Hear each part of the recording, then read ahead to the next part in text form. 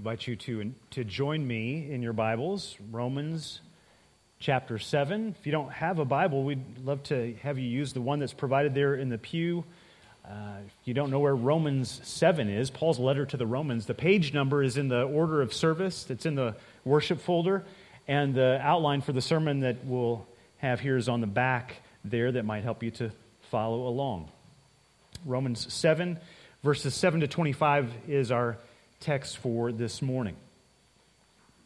If you're watching the news at all, you know that the issue of abortion is hotly contested these days after a draft of a decision from the Supreme Court was leaked that seems to indicate that they will overturn Roe v. Wade, the 1973 decision that legalized abortion across the country.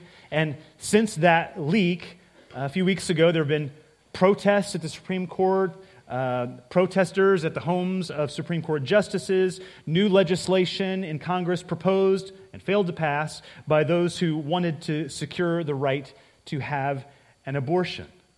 If you've been with us for any length of time, you know that as a church we are anti-abortion, though if you disagree or you just don't understand why we would take that position, I'd be glad to have a respectful discussion with you on that topic. The reason why I mention this at the outset of this sermon is not so much to comment on abortion specifically as to consider the limits of the law. You've probably heard it said, you can't legislate morality. And some people think that means, hey, don't impose your morality on me. But of course, every law enforces some kind of morality on all of us, whether that's about abortion or gender issues or whatever. Every law imposes some kind of morality, someone's morality on all of us. And good laws are there for a good purpose and can have good results. So, for example, a law prohibiting or severely restricting abortion would affirm the value of human life and save actual human lives. But even a good law can't make every citizen pro-life. They can't make every citizen value human life any more than our laws against murder put an end to conflict, hate, and shootings.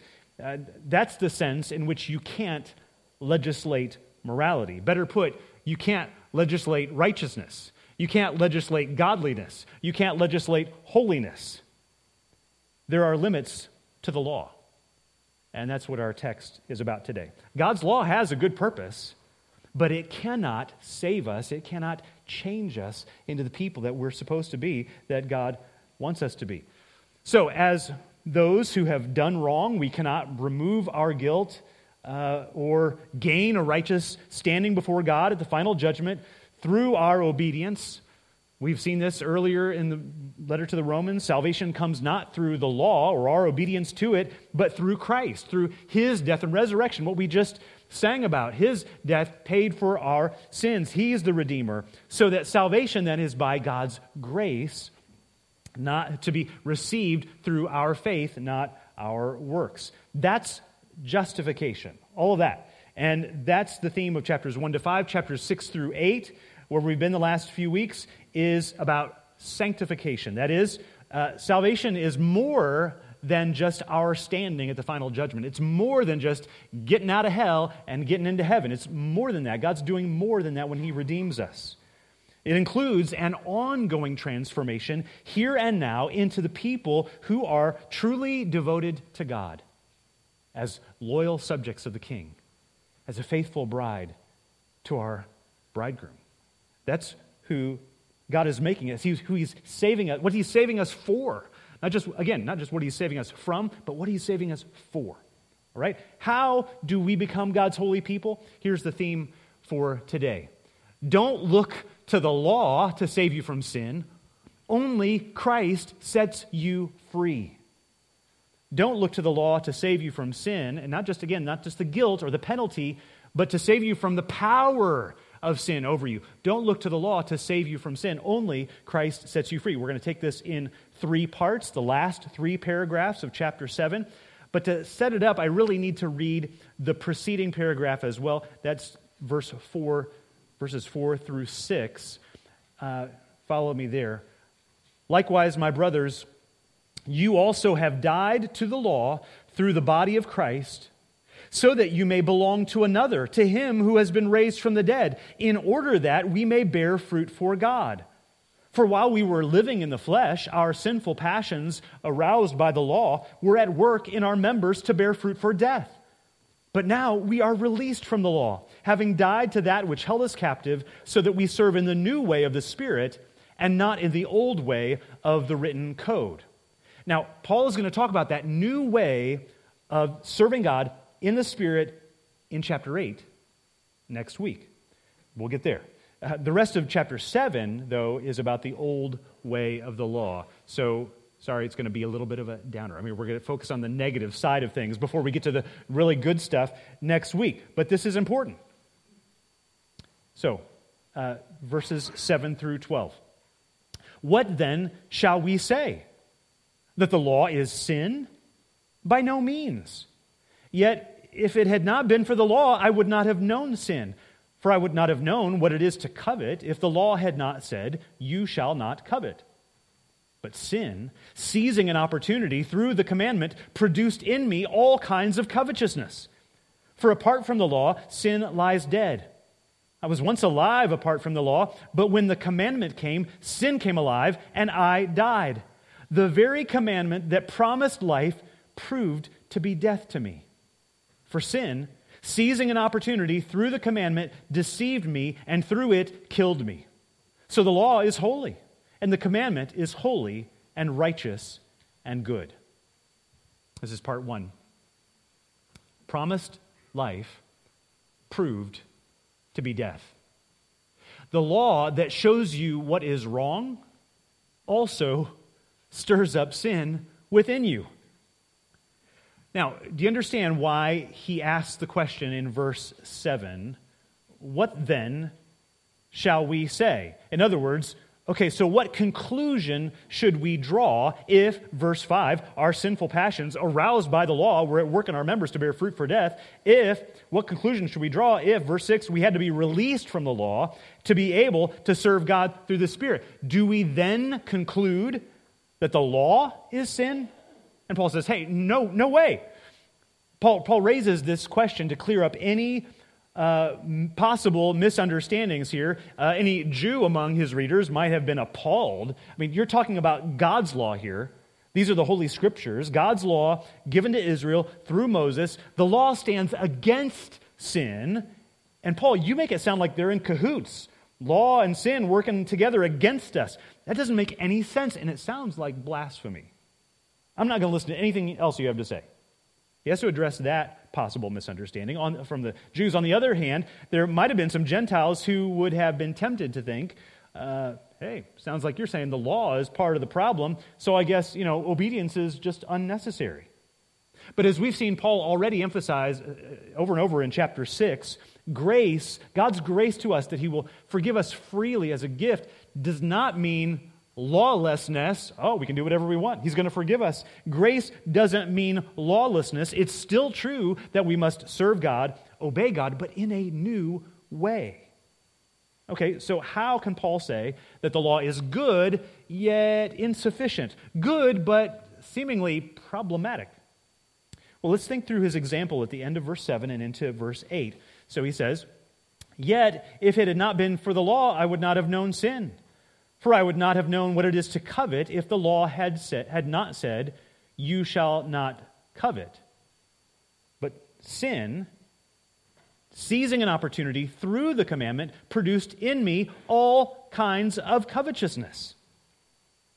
Now, the law does not create sin, but it points it out. It stirs it up. It makes it active in us. We often hear people use the phrase, I don't know when this started, in my lifetime for sure, I'm talking about raising awareness. We just want to raise some awareness about mental health or breast cancer, trying to raise awareness about this issue so that people are not ignorant in the sense of like, I just don't want to talk about that, or simply naive. They just don't know that there's this problem that you could know about. And perhaps if you had an awareness, you need to see the issue and then take action regarding it. And in one sense, that's what God was doing when he gave us the law. He was raising awareness about sin. Hey, see that? That's wrong. That's deadly. That will hurt you. That's what you should not do. And at the end of verse 7, Paul cites number 10 of the 10 commandments. You shall not covet. The full verse from Exodus chapter 20, the original giving of the 10 commandments goes like this. You shall not covet your neighbor's house. You shall not covet your neighbor's wife or his male servant or his female servant or his ox or his donkey or anything that is your neighbor. Look, you're looking over the fence and you're seeing all the nice things that your neighbor has, and you're like, it's not like you want to keep up with the Joneses. I want to have a nice car like he has. Like, that's a nice car. I want it. That's what we're talking about. Now, many have noted that unlike other commands in the Ten Commandments, like against murder, adultery, theft, lying, coveting is a sin of inner desire, not outward action. But covetousness is a problem because it dishonors the God who gave you what you have. And this discontent corrupts you, the seeds of bitterness and resentment growing. And what kind of fruit do those things bear? Well, they might turn into murder and adultery and theft, but the fruit that comes from that breaks down the bonds of family and bonds of, it undermines community in the church and in society. Sin is the way of death. Obedience to God is the way of life. And this is what God said through Moses back then in the time of the giving of the law. This is from Leviticus 18, verses 4 and 5. You shall follow my rules and keep my statutes and walk in them. I am the Lord your God. You shall therefore keep my statutes and my rules. If a person does them, he shall live by them. I am the Lord. But Paul says the law that promised life, if you walk in this way, you will live. The law that promised life proved to be death. See, raising awareness can also work against you. It can draw your attention in the wrong way. Doesn't it make you at least a little curious when you see a sign on a door or maybe on a fence, no trespassing or no unauthorized access? You're like, what's in there? What do they got that they don't want me to have? What don't they want me to see? What they have in there? Or doesn't it at least make you wonder when Bob puts a sign downstairs in the fellowship hall, 1 donut per person? You're at least like, well, how many would I like to have? Well, apparently, before sin entered the world, this was not a problem. When the first humans were truly innocent, it took the temptation of a servant to question the one and only law that God gave them. You can eat of every tree. Look at all this. I'll give you every plant and every tree for food except this one. Eat this and you will die. And we don't know how long Adam and Eve lived in innocence without shame, happily going on with this law, but enter Satan. Why do you think God doesn't want you to have that? Is he holding out on you? And countless times, ever since, for every single one of us, sin seizes its opportunity through the commandment. Oh, how can it be? And today, after the sin of Adam and Eve, no one is innocent. We don't come with the innocence of, well, God said that. Oh, okay. No, when God says, hey, don't eat that, we're like, well, hey, why not? It looks good to me. I think I want to try it. I mean, don't you want me to have things that make me happy? And this happens with all kinds of sin, but just sticking with this covetousness, coveting for the moment. God says, being content, choosing joy in what I have is the way of life.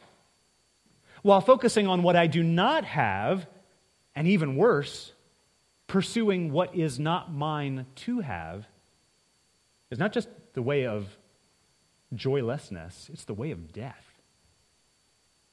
But the law just makes me wonder, oh yeah, but what's God trying to keep from me?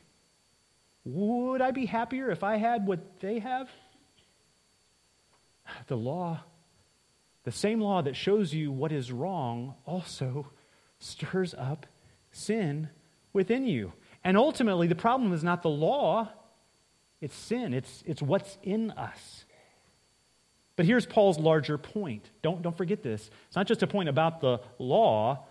When you have a sin problem, the law can't save you. When you are corrupted by sin, the law can't change you. The law is good in itself, but it's not enough. If you want to live for God, you need something more than the law. Now, I'm sorry to say that the next paragraph is not any more encouraging. So it's not more encouraging about the law or about our human condition, but we're pressing through here to let him make his point that we need to get. Verse 13. Did that which is good then bring death to me? By no means. It was sin, not the law, producing death in me through what is good, in order that sin might be shown to be sin, and through the commandment might become sinful beyond measure. For we know that the law is spiritual, but I am of the flesh, sold under sin. For I do not understand my own actions, for I do not do what I want, but I do the very thing I hate. Now, if I do what I do not want, I agree with the law that it is good. So now it is no longer I who do it, but sin that dwells within me.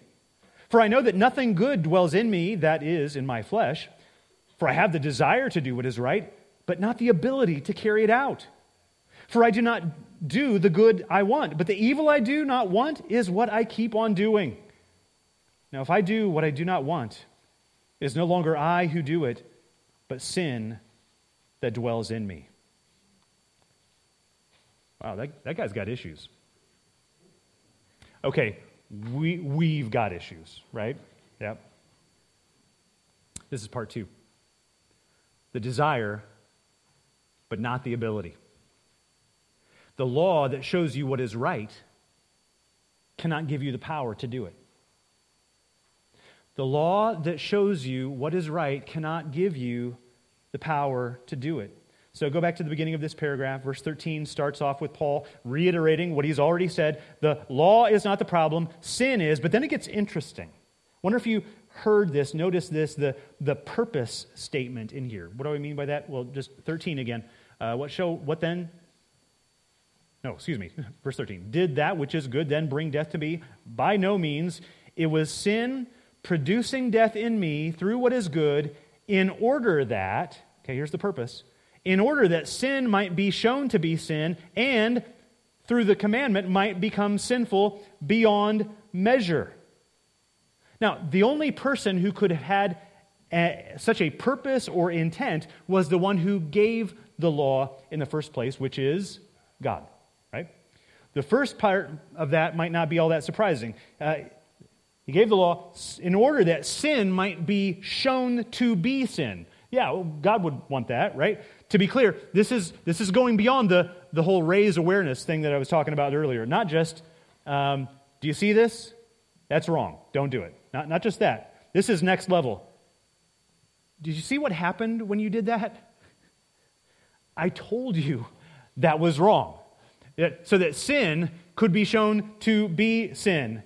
And the next part, another purpose, in order that, and through the commandment, become sinful beyond measure. Like, wait, really? God's intention for the law was to make the problem worse? Flip back a page or two just to Romans 5, the end of Romans 5, and look at verse 20, almost the very end of that chapter, Romans 5, verse 20. Paul said, now the law came in to increase the trespass. There's that same purpose. Now, understand, it doesn't mean that the law was intended to make us sin more, but to increase the trespass. That means to highlight the violation. just to show how far we had fallen short, to highlight our disobedience, to magnify our corruption, to emphasize our guilt, so that he could display his mercy, so that he could magnify his grace. How does the verse end? The law came in to increase the trespass, but where sin increased, grace abounded all the more. So God did have a purpose in the law to, in one sense, magnify sin, to magnify our guilt, so that he could match it and surpass it with his grace. Whoa. Now, that's getting to the good stuff, and we're still stuck in the bad stuff here. We're getting ahead of ourselves. In this paragraph, we're still talking about the law magnifying sin and our inability to do what's right. So, verse 14, for we know that the law is spiritual, it is of God, but I am of the flesh, sold under sin. Now, we have to be careful here because many people have absorbed the idea that it's our physical existence that's the problem. If we could just escape our bodies, we could reach the divine. In ancient times, that whole way of thinking was called Gnosticism. Looks like Gnosticism, spelled with a G. Gnosticism was the teaching that it's our physical existence that's a problem. If we could just, be pure mind, pure soul, that would be it. We would be connected to God. That's not what the Bible teaches. What we see in Scripture throughout the Bible, think of the very beginning. God made human beings with both souls and bodies, and he said it was all very good. Think of the middle of the Bible. The Son of God himself took on flesh. And after his death, he was not simply released from his body so he could be free. No, he was resurrected to a new body. And the promise is that we too will be raised to a new bodies, new physical experience in a new creation. Resurrection within a restored creation. We're going to see this much more in chapter 8. A lot of good stuff in chapter 8. Hope you'll be back next week. But here and now, and on our own, we are in a mess. Before we dive further into what Paul says in verses 15 to 20, you should know there's some debate about how to understand this passage. Some of you may be well aware of this. Going by what Paul said earlier in verses 5 and 6, the old way of serving God was the law. The new way is the Spirit. We used to live in the flesh. Now we live by the Spirit. So is all this stuff about the law our experience before our faith in Christ, and chapter 8 is after our experience? A lot of people hear that, and there's some reason to go in that direction of interpretation. The only problem is that kind of leaves all of this chapter where we think like, oh, yeah, that's how I feel. That's where I'm at. That's my struggle. It's like, so is this is not where a Christian experiences? Well, without getting into all the complexities, and there are many, of the possible interpretations, I think we can apply this to us today if we go back even further to remember what Paul said in chapter 6. That is, even though believers who have been united with Christ through faith, so that we have died to sin, we have died to the law, sin and death no longer have dominion over us. But he says in Romans 6, but it's still possible for you to let sin reign over you. It has no authority. It has no claim on you now that you are in Christ. But don't let sin reign over you anymore. It's like it's still possible for us to revert back to the old ways of living. And so if that's true, I think we can apply this to us here. What Paul is warning believers in Rome and believers like us today is this: now that you are a Christian, you recognize sin for what it is. You agree with the law. Good. But the law doesn't give you the power to obey God. The law is not going to help you in terms of your sanctification, in terms of your godliness, in terms of your holiness.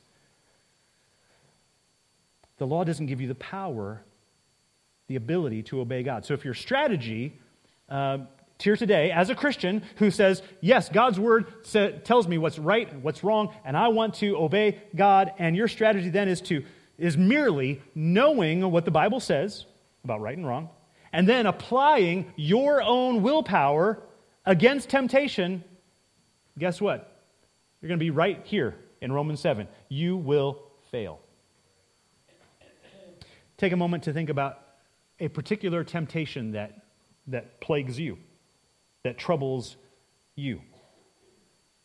Maybe it's a food you just can't say no to, or a battle with lust that you can't seem to shake. Maybe it's jealousy toward someone who is a rival to you in some way, and you're fixated on this person and your comparison and so forth. And you know that your attitudes or your actions are wrong. You want to change. You keep trying, but you seem to fail again and again. And where does that leave you?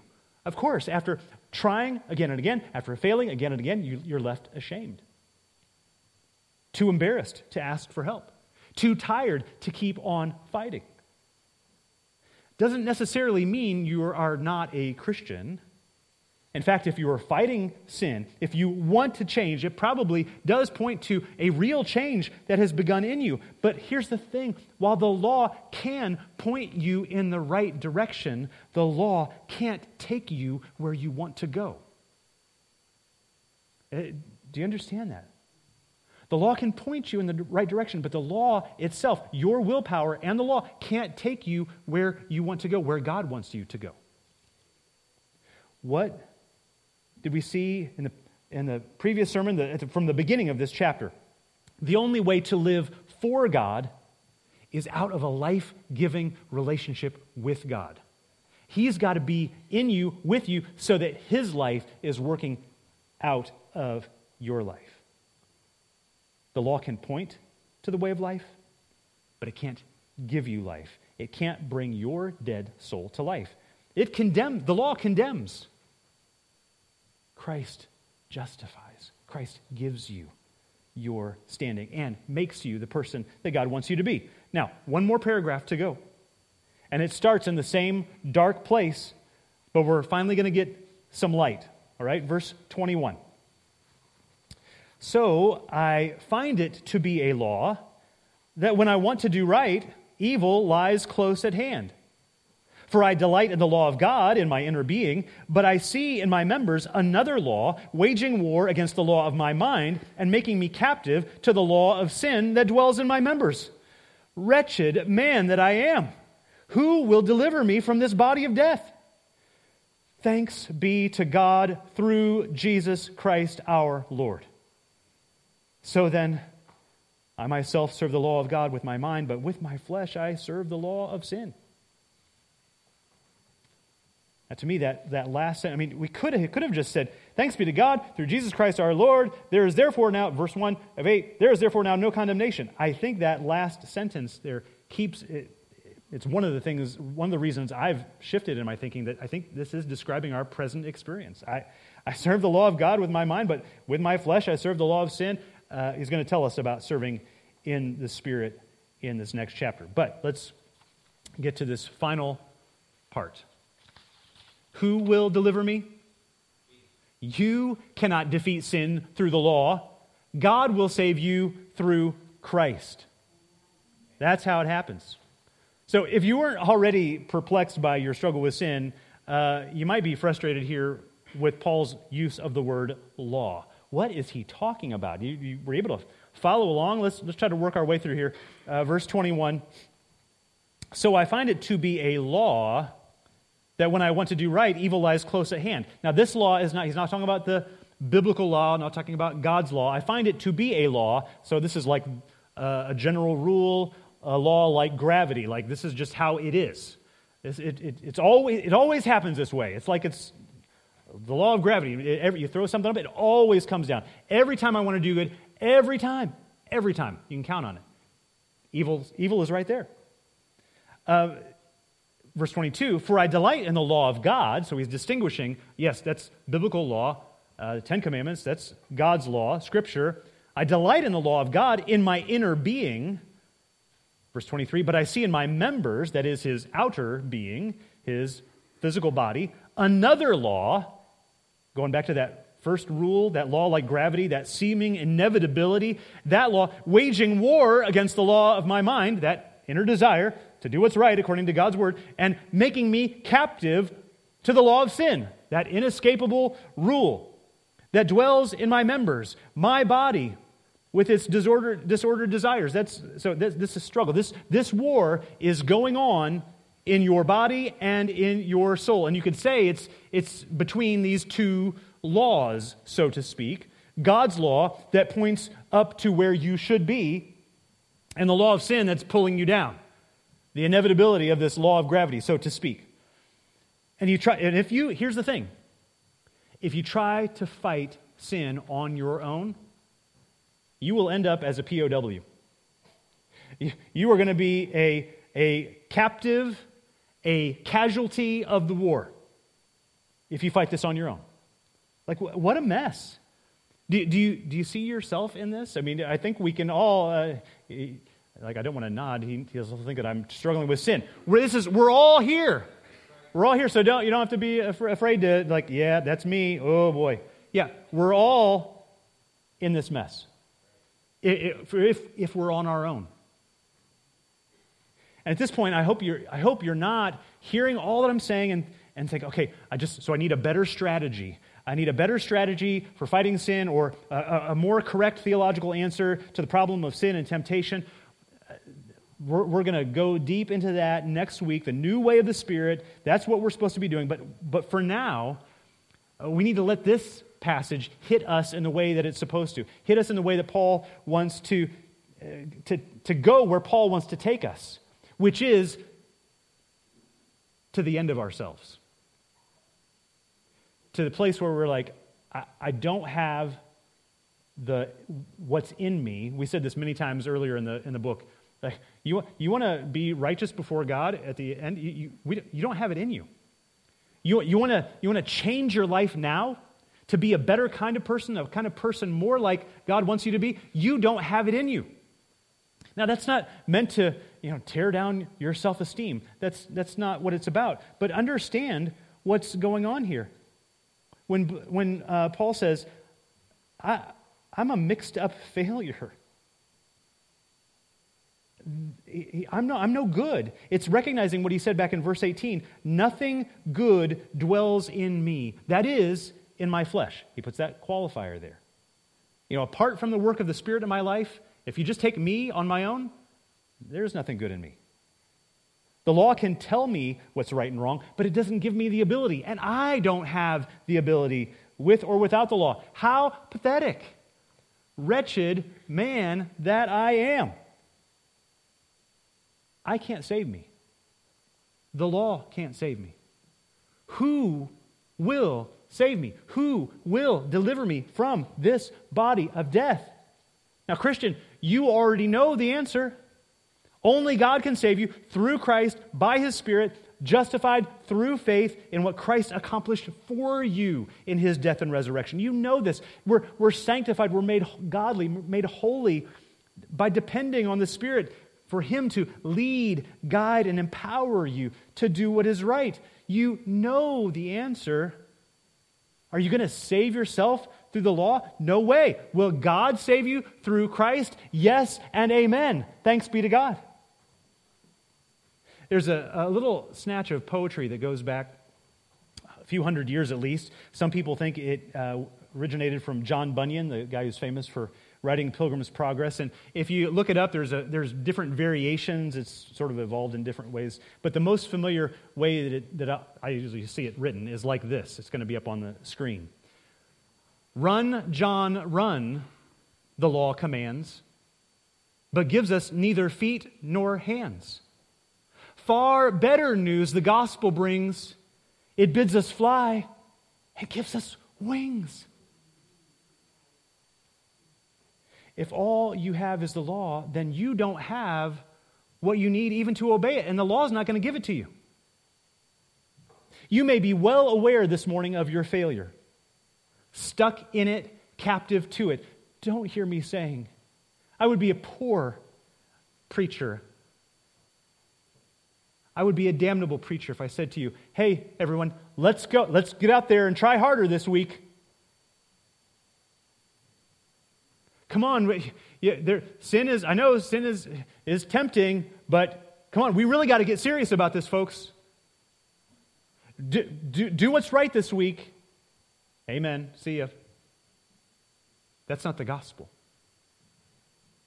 John, the law commands, but gives us neither feet nor hands. Far better news the gospel brings. It bids us fly and gives us wings. If you have the gospel, if you have Christ, there is a calling higher even than the law. The law simply asks us, hey, this is what's right, this is what's wrong, do what's right, just kind of do all these things, conform to a moral standard. But the calling of the gospel is more than just meeting a moral standard. It's calling us to love God with all our heart, soul, mind, and strength. That's there in the law too. You know that. But the power to do it, the higher calling, fly, soar, and here are the wings to go there. Augustine, an early church father, Augustine said as a prayer, God, give what you command and command what you will. Which is to say, God, if you'll just give me what I need to do your will, then you can ask anything you want from me. He wasn't giving God permission to ask anything. God can ask anything he wants from you. But he's saying, go ahead, God. Make your calling the greatest challenge, the highest goal, the deepest transformation of my life, or the taking the gospel to the world, the highest challenge, the greatest goal. You can ask anything, God, if you'll just supply what we need to do it, to give us the wings. We'll talk about those wings next week, but you can read ahead. It's okay. You can read ahead in chapter 8, but I'll give the last word this morning back to Paul, but this time from 1 Corinthians chapter 15, verses 56 and 57. He says, in words that you probably know, the sting of death is sin, and the power of sin is the law, but thanks be to God, who gives us the victory through our Lord Jesus Christ. If you're a believer this morning, the victory is yours in Christ. Thanks be to God. Let's pray.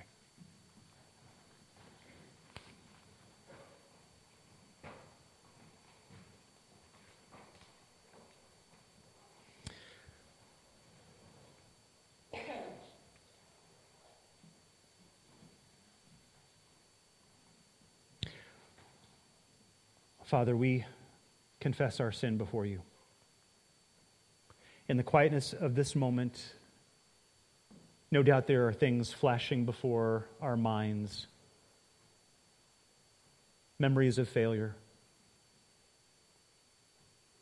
memories of times where we thought, this time I'm really serious, and failure. And Lord, whether it was intentional or not, whether we just reverted back to a simple law way of trying to serve you, God, give us the wings of the gospel. Give life to dead hearts through what you've done for us in Christ. By your Spirit, give us life in your ways